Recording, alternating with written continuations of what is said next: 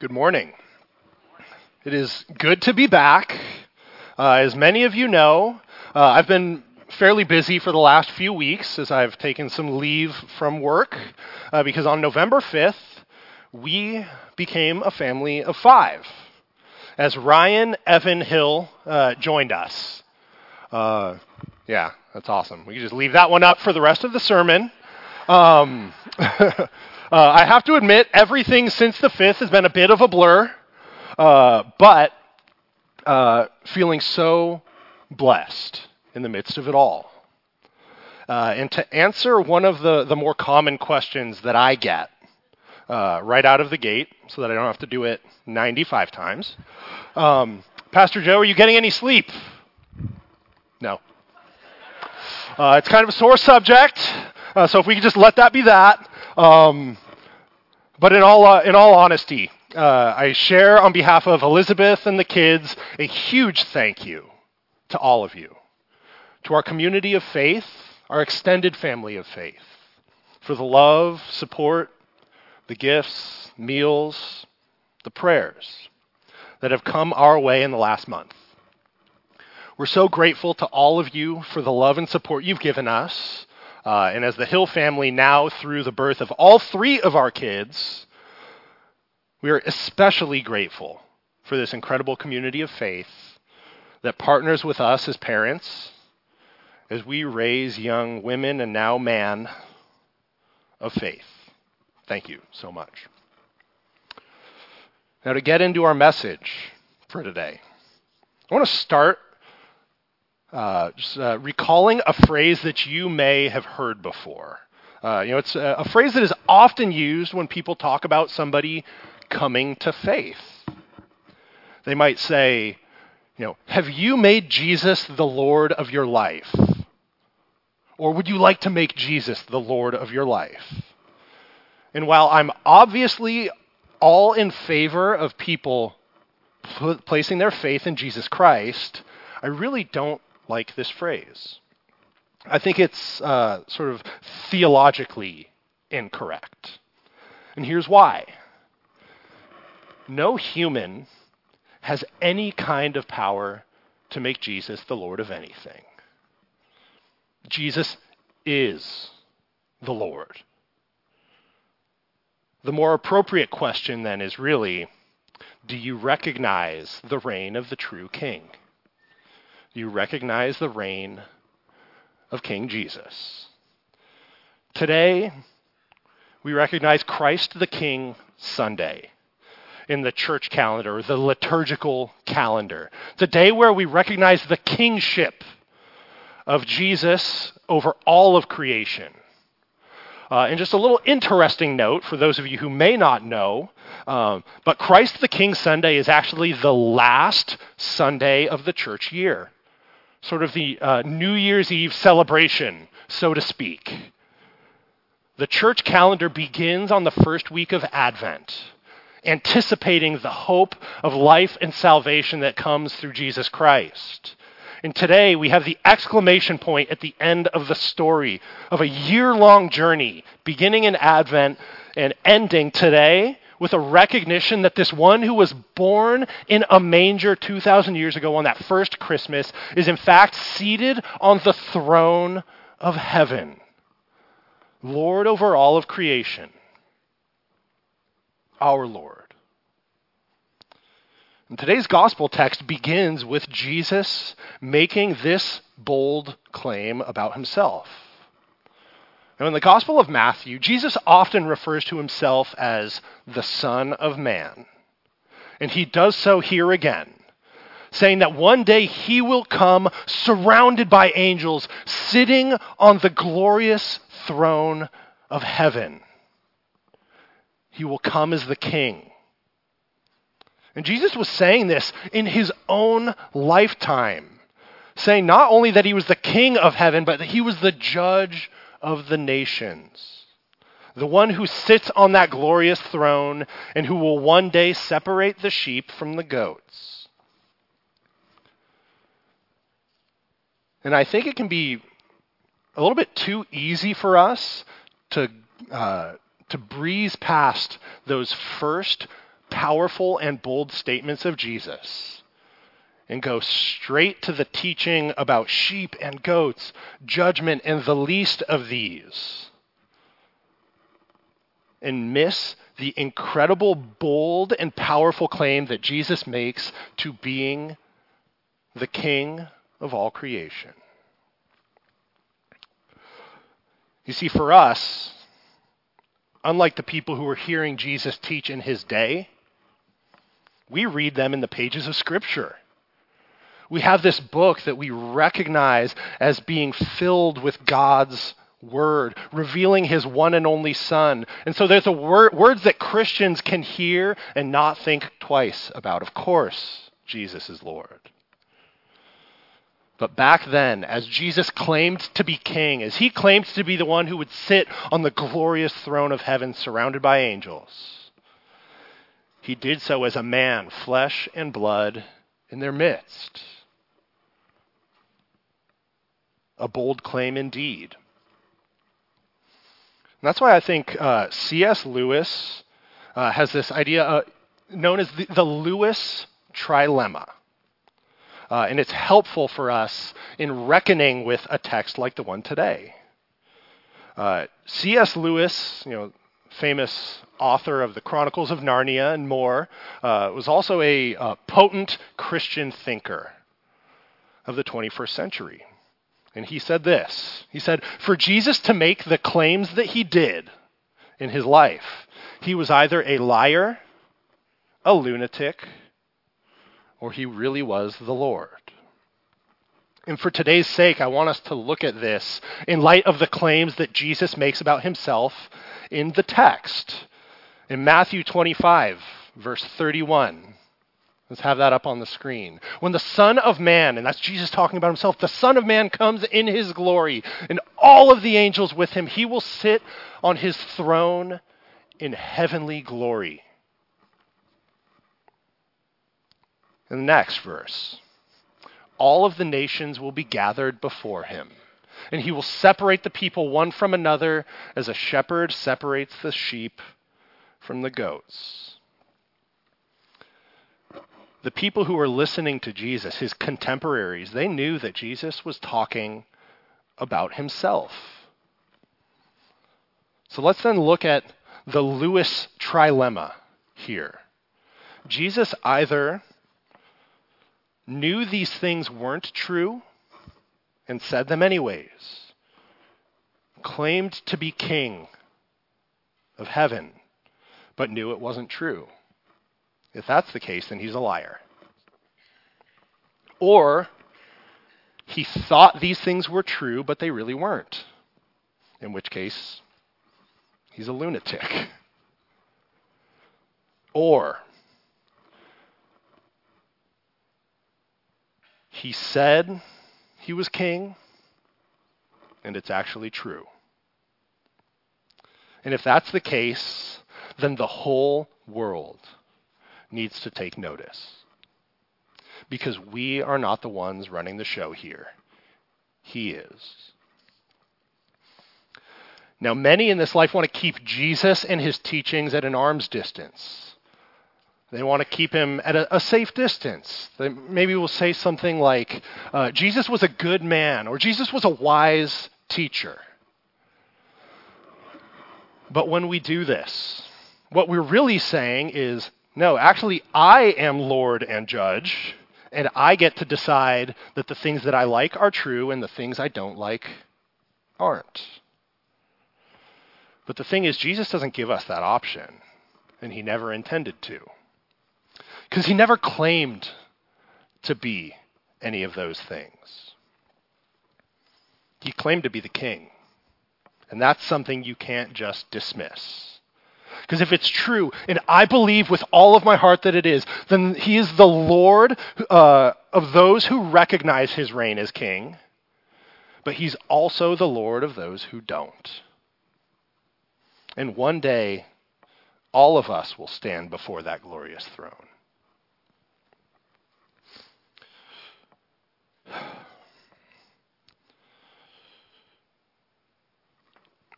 Now, I want to be real here for a second. I'm going to paint with a real broad brush. but I don't think I'm wrong. Americans do not like the word submit, right? Probably not a lot of fans of that word in this room. It bristles against us a little bit. Because so often the kinds of people who throw that word around are the kinds of people who are not worthy of devotion. They're harsh, greedy, selfish. They grasp at power and then lord it over others. But the reality of this life is that at the end of the day, we are called to submit to the King.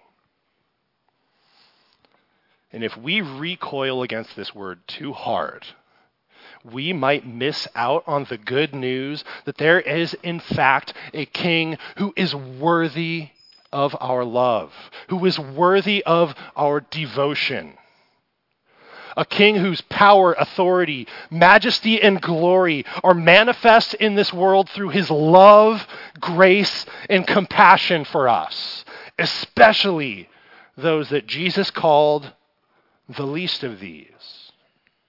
See, Jesus identifies himself in this passage. He claims both to be king, but also to identify with the powerless, with the stranger, with the prisoner, with the hungry and the thirsty.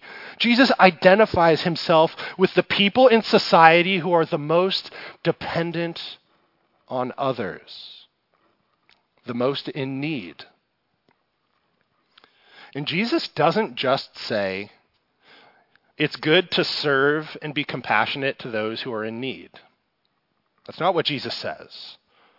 You see, those are the words of a wise teacher, perhaps.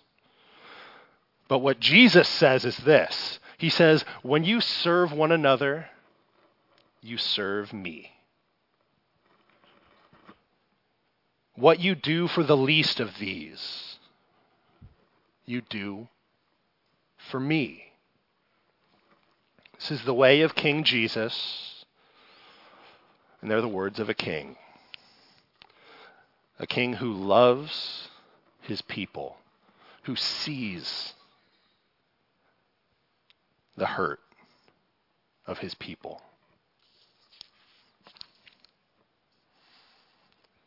And those who heard Jesus' words, in that day they recognized that there was no middle ground. There was no buffet-style picking and choosing with Jesus. Either it's all true or none of it is. He is either honored as king or rejected as a fraud. Either it matters because it's the proclamation of the king, or it's just the utterings of someone with no real authority. Jesus puts it all on the table when he says, on that final day, it is I who will be sitting on the throne.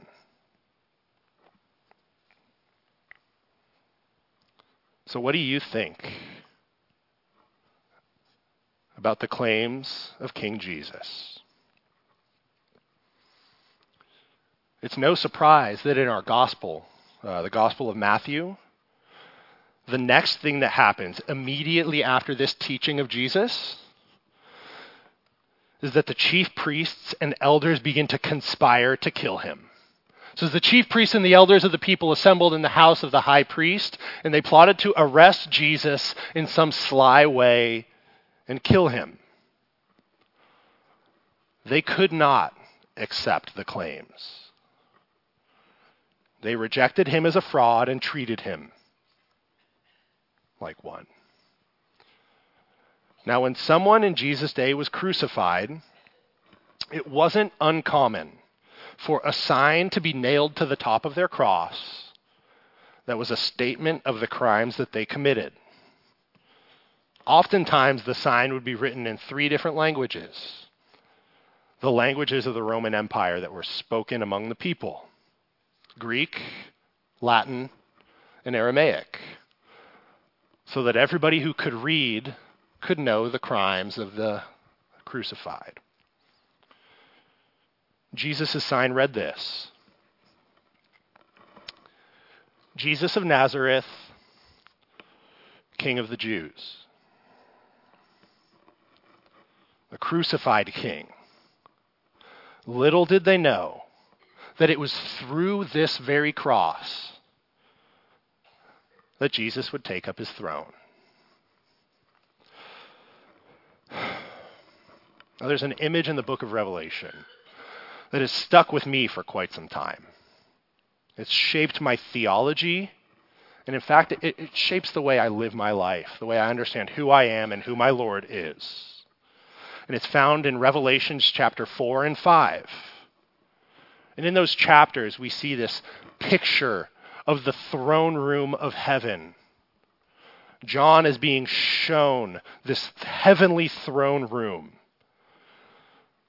And there, in the middle of this glorious throne, is the King. And one of the elders says to John in heaven, "Do not weep. Behold, the Lion of Judah, the Root of David, has triumphed." The Lion of Judah, the Root of David. These were Old Testament figures of speech. They were ways of talking about the King who would rule over God's people. The Lion of Judah, the one who would come in might and power to save and deliver. The Root of David, the one who would rule on the throne of King David forever. The Lion of Judah, the Root of David, has triumphed. And when John looks at this majestic throne of heaven, to the one sitting on the throne, the Lion of Judah, the triumphant ruler and savior and deliverer who would reign forever, what does he see? A lamb who had been slain. The King is not always what we expect. We can find him in the least of these, served and honored when we care for those most in need. To see the King of all creation, we need to look to the Lamb who was slain. He's not always what we expect, but he is always what we need.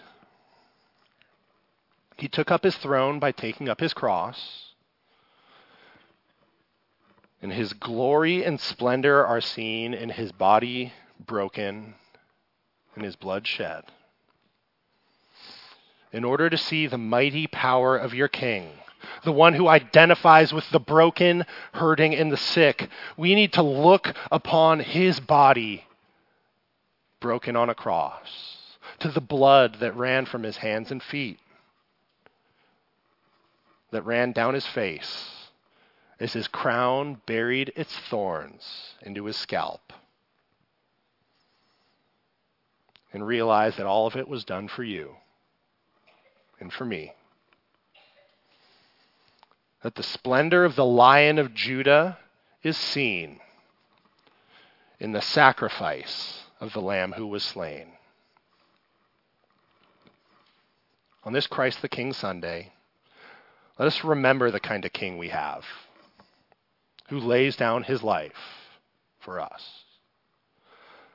Let us find joy and delight in his great love.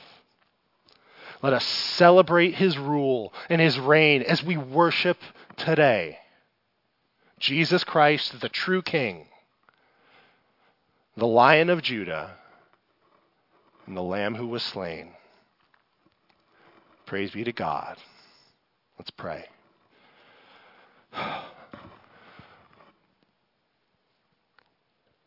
Lord, Heavenly Father, give us eyes to see the glory, the majesty, the power, and splendor of King Jesus.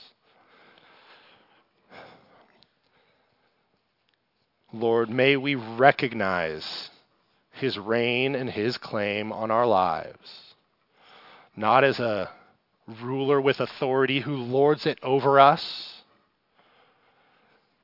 but as one who lays down his life for those that he loves. Lord, we love you, and we worship you, and we praise you in the name of the King, Jesus Christ our Lord. Amen.